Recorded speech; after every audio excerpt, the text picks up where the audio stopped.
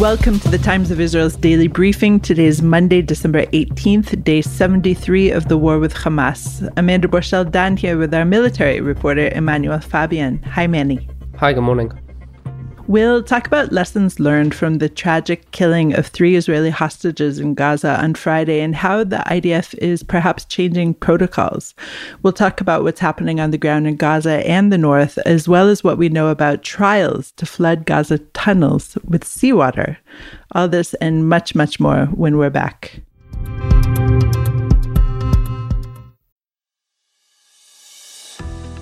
Do you or your clients have a commercial collection matter that's going nowhere?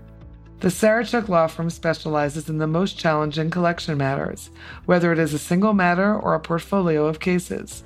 They are based in New York with relationships around the world. Sarachek's proprietary databases and tried and proven methods have earned them an unmatched reputation for success in getting their clients what they're owed. They work on a contingency fee basis, so they're only compensated when they succeed. The Sarachek Law Team strongly supports Israel. You can reach the Sarachek team at www.saracheklawfirm.com. That's SARACHEK lawfirm.com or at 646-403-9775. The proceeding is an attorney advertisement and past results are no guarantee of future performance.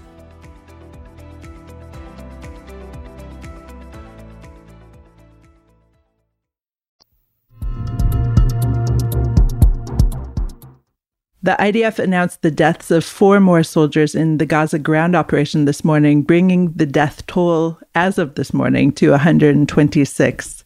As promised, I'm here with Manny, who is going to delve into how the IDF is reacting to the accidental killing of 3 Israeli hostages in Gaza on Friday. We have some new details on signs apparently left behind by the 3 hostages, which read SOS in English, and in Hebrew, help. 3 hostages, which they apparently wrote on fabric using leftover food. So, Manny, what is IDF Chief Herzi Halevi saying to his troops right now? Halevi went into Gaza yesterday to sort of brief soldiers on the incident, but more importantly, he told the soldiers that he doesn't need to tell them that this was a terrible and tragic incident, but he was there to really strengthen the point that that in the army we don't shoot at people who have their hands up, shoot at people who are shirtless and waving a white flag, which is what we saw during the Friday incident with the 3 hostages. They were approaching soldiers while shirtless and while one of them was carrying a white flag, and they did so against the army's protocols. And the army now is obviously going to tell soldiers that this is a point that needs to be strengthened, that we don't shoot at people who have their hands up. Even it doesn't matter if it's Israeli hostages or if it was Gazans, we don't shoot at them as well if they're surrendering. Halevi also stressed to the soldiers that those even Hamas fighters who are surrendering to Israeli soldiers, they've arrested around 1,000 of them already, and they are providing much needed intelligence to the army during the ground operation. So there's really no real reason to shoot at somebody, even if they're a Hamas fighter, if they've already surrendered. It's in fact harmful to the army to do so. And meanwhile, with sort of new protocols that are going down, is what we found out after Friday's incident was that soldiers were not aware of a scenario of hostages being walking around in a battle zone. This is despite one of the hostages previously managing to escape and then returning to Hamas captivity. That's what he said when he came back to Israel when he was released. But the soldiers were unaware of this sort of scenario, and now the officers are telling the soldiers that they need to be aware of this rare case but possible scenario of more hostages somehow escaping Hamas captivity or being abandoned by their captors, and then them being able to locate them. So they've been telling the soldiers to pay attention to their clothing, to them perhaps speaking Hebrew, because we saw the hostages on Friday shouting in Hebrew at the soldiers, and other sort of signs that would indicate that we're talking about hostages. You mentioned also the signs that read SOS and help 3 hostages in Hebrew. That building was discovered by the army a couple of days before the incident on Friday. It was discovered on Wednesday. And the soldiers dismissed it. They thought it was a booby-trapped building. They didn't look into it further. Hamas had attempted similar luring attempts in the area to lure soldiers into traps. And the soldiers did dismiss this. They didn't look into it further. They saw the building and thought it was booby-trapped. The army now confirms that the 3 hostages were indeed in that building. It was signs that were left behind by them. There's another building they're also investigating now that they may have possibly been in as well. And this just adds further levels to this tragedy where perhaps these 3 hostages could have been rescued. There was a few stages where they really could have been rescued, but the soldiers were really unaware of this sort of possibility. I thought one quote that you brought out in your piece was really telling when Halevi said, "We always feel that fighting is with the hands, fighting is with the feet. I tell you, gentlemen, don't stop thinking for a second in combat." I wonder how this tragedy is affecting morale, however. I think it's very difficult specifically for the unit involved in this incident, for that battalion. I'm sure it's very tough for them, and I know that the soldiers that were directly involved are receiving care right now, but in general in the army is very focused. The soldiers are very focused on the mission at hand, and Halevi mentioned this too, that every soldier wants to be able to rescue a hostage. That's really why they're in Gaza. They're in Gaza obviously to defeat Hamas, but also to rescue hostages. From the times I was in Gaza, soldiers were always telling me that they really hope to be able to rescue a hostage, but that doesn't really add up to the fact that they didn't believe they would actually be able to. They didn't have this. It wasn't in their mind that they would be encountering a hostage randomly walking around in a battle zone, and that was really the problem. Yesterday, the IDF revealed the largest ever Hamas attack tunnel that was discovered by the military. It was in the northern Gaza Strip, close to the Erez border crossing with Israel, but not inside Israeli territory. So, Manny, give us a sense just how big this tunnel is. This is unlike any of the other Hamas tunnels we've seen so far. Even the army was very surprised by it. We're talking about a tunnel that goes down about 50 meters underground. That's around 165 feet. Only 4 kilometers of the tunnel was uncovered by the army. It may continue further, but there are areas that are blocked off or areas that were previously targeted by Israeli airstrikes, so they're disconnected now. But we're talking about a tunnel that is wide enough for vehicles to pass through, cars even, not just motorbikes. And this was a project that was led by Mohammed Sinwar, the brother of Yahya Sinwar, the commander, the head of Hamas in Gaza. Mohammed Sinwar leads the military wing's southern Gaza sort of brigade of Hamas. And this tunnel was actually built in the north of Gaza, even though he's responsible for the south. According to the army, he brought a team of engineers from the Khan Yunis area to build this tunnel in northern Gaza. And it is really just a very impressively built tunnel. There's a video the army released as well showing Mohammed Sinwar in a car driving through this tunnel deep underground. The army also obtained footage from Gaza during their ground operations from computers or memory cards that they had located, showing the construction work of this tunnel. And that revealed even further how unique this tunnel was. Hamas were using specialized boring machines to be able to dig out this tunnel. It's a very, very wide tunnel, and you can see in these videos how they've got this whole thing set up where it's under this canopy, and they have these specialized equipment. They have vehicles driving in and out of the tunnel, bringing the dirt out. The footage also shows what appears to be holding cells inside the tunnel, sort of gated off areas. They have blast doors, which would prevent Israeli soldiers from entering. or setting off an explosive in order to blast through the door, sort of to protect against that. A very, very elaborate tunnel. The tunnel also has several junctions and branches. There's plumbing, electricity, communications lines, and this is really different to the other tunnels we've seen, which are relatively simple with very narrow concrete archways. This is much, much bigger, deeper and longer as well. It did not enter Israeli territory. The sort of closest tunnel shaft that they found nearest to Israeli territory was about 400 meters away from the Erez border crossing. So if you're saying that there are vehicles that can pass through it, there must be also an opening that is big enough for a vehicle to pass into. And I assume that this is yet to be discovered.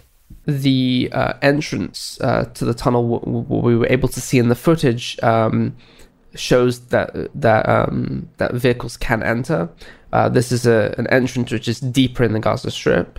There are other entrances which are smaller for people to go through, not vehicles. But the entrance is known to the army, the main entrance to the tunnel, and it will eventually be destroyed. I mean, the army's been holding on to this for a number of weeks because Hamas has actually attempted to carry out a number of attacks from the tunnel, not from the big entrance they found near Erez, but other exits, other shafts. Attacks were carried out. We also saw an incident where the army, I believe, deployed explosives in the tunnel and killed a number of Hamas members there. That was announced a week ago by the army. That was the same tunnel in that incident, and it will eventually be destroyed. According to the army, there's at least 3 other tunnels of this size, of this magnitude in Gaza that they know of, at least. And they will also be uncovered by the army soon. They're still holding on to them because Hamas may attempt to use them, and they don't want to give that away at this stage. Okay, let's go to a short break.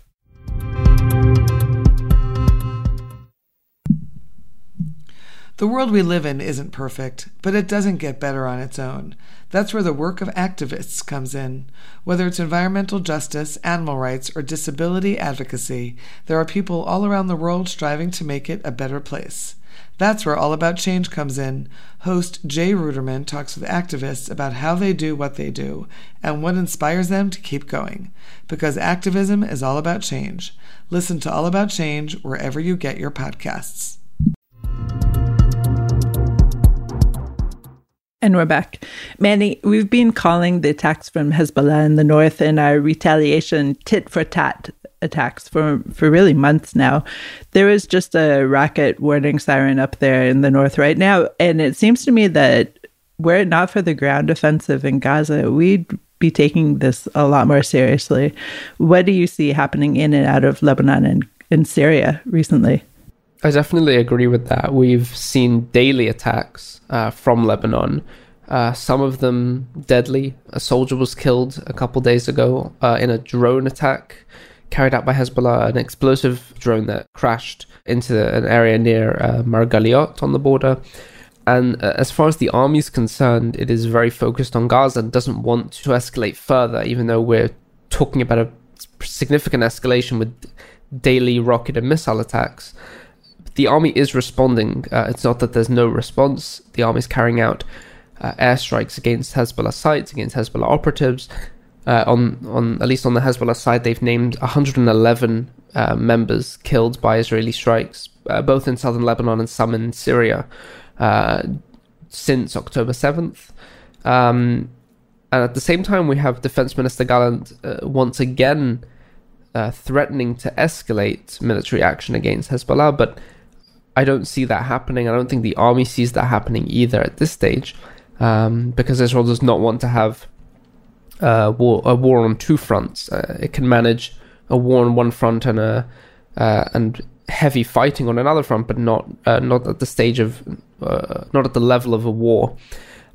So I would basically dismiss Gallant's threats. I don't think they're particularly serious, because if he was, then things would change and the army would be carrying out more significant strikes or attempting to, capture land from Hezbollah, so it would prevent it from carrying out these attacks. And at all the same time, we're seeing that the residents of all the communities on the northern border are still not returning to their homes. It's just far too dangerous in the north. In the south, we're seeing that some people are sort of beginning to return. The army is looking at potentially allowing people to return in the south, because as it controls more of Gaza, there's less of a threat to the areas in the border towns. But on the Lebanon border, the 5 kilometers from the border are basically completely empty. There's nobody there apart from military personnel, and that will remain the case until Israel decides to step it up another level and begin to work to prevent Hezbollah from carrying out these attacks. Right now, we're still at the retaliatory stage, where we're just responding to the attacks. I don't know if the army can handle another front there, even though the army says it can. But one area the army is not even really mentioning that they want to enter is, of course, the Red Sea. And we've discussed how the massive Yemenite Houthi so-called rebels are upping their attacks on shipping vessels in the Red Sea a lot. And just this morning, a vessel traveling about 30 miles off the coast of Yemen reported an explosion in the water nearby. But maybe this will be addressed by U.S. Defense Secretary Lloyd Austin, who is meant to arrive here today. What do you know? There's some talk in the Israeli Navy, to be specific, of a sort of international maritime force that would work to prevent these attacks by the Iran-backed Houthis. We saw on Saturday the US Navy downing 14 drones fired from Yemen at Israel, and then the UK Navy downing another one. And that is already the beginning of this sort of international force. We know that the French Navy is also involved. There may be other nations, especially those in the region, such as Saudi Arabia and other countries. And Israel has attempted to sort of present the Houthi problem as an international problem rather than an Israeli problem. The attacks we've seen have affected international shipping. So there are companies which are no longer sending their vessels through the Red Sea area because of the threat of Houthi attacks. The Houthi missile and drone attacks against the shipping vessels are targeting ships that aren't necessarily really linked to Israel. There are some that are merely passing by Israel, some which the owner of the company once had an agreement with another Israeli company. We're talking about very distant things. It's barely connected to Israel. And that is probably why we won't see Israel directly respond to these attacks on the vessels, and is trying to get the international community behind and put together something more serious against these attacks, because it is going to affect the world rather than just Israel. There are obviously attacks by the Houthis against Israel directly. They've launched missiles and drones at Eilat. None of them successfully so far. They've all been knocked out by Israeli missile defenses or crashed in Jordan or in Egypt. We've seen a few cases. To those attacks, I think Israel may need to consider responding. I'm sure it already is considering responding to those attacks. But the larger picture is really the threat to the shipping routes, and that is something that Lloyd Austin may announce during his trip today. Finally, let's just speak about a very interesting idea to flood Gaza tunnels with seawater. Last week, you confirmed that this is actually having a bit of a trial, and they've attempted to pump seawater into the network of tunnels with success. So what else do you know about this? It's quite complicated. We can't talk about it too much, but what we can say is that the army's using lots of different methods to combat the tunnels, both to destroy them and to get Hamas members out of the tunnels in order so that Israeli forces can actually kill them. So there are various methods. The army is not detailing these methods, but the reports of pumping the tunnels with seawater that was reported by international media, we can now say that the army did indeed carry that out, and it was done in a sort of a limited manner. They call it a pilot or a trial, and it was done only in some specific areas against some specific tunnels. Obviously not tunnels that hostages are believed to be inside, because that would endanger them, but certain tunnels in certain areas were basically flooded with seawater using these pumps, and according to army assessments, it was indeed successful. Whether or not they continue this and carry it out elsewhere, I don't know yet. But they're going to use all sorts of various methods, like we saw with that big tunnel that we talked about before. In that case, the army carried out some other methods in order to get Hamas members into a certain area and actually kill them with an explosive device. And they didn't use seawater there, as far as I understand. So we're going to see lots of different ways. The army doesn't want to detail them so that Hamas doesn't learn from them. But really, the tunnels is quite a main focus of this war. I think there's a lot more tunnels than the army initially expected. The way that they're built, I think, is more complex than the army initially assessed, especially with these larger tunnels. And they're going to be trying all sorts of methods in order to destroy them, render them inoperable, or get Hamas fighters to come out of them. Manny, thank you so much for all of these updates. Thank you. Thanks for joining me on today's daily briefing. Please check out another installment tomorrow. This episode was produced by the Podwaves. If you have any questions or comments about this or other episodes, please drop us an email at podcast@timesofisrael.com. Until tomorrow, shalom.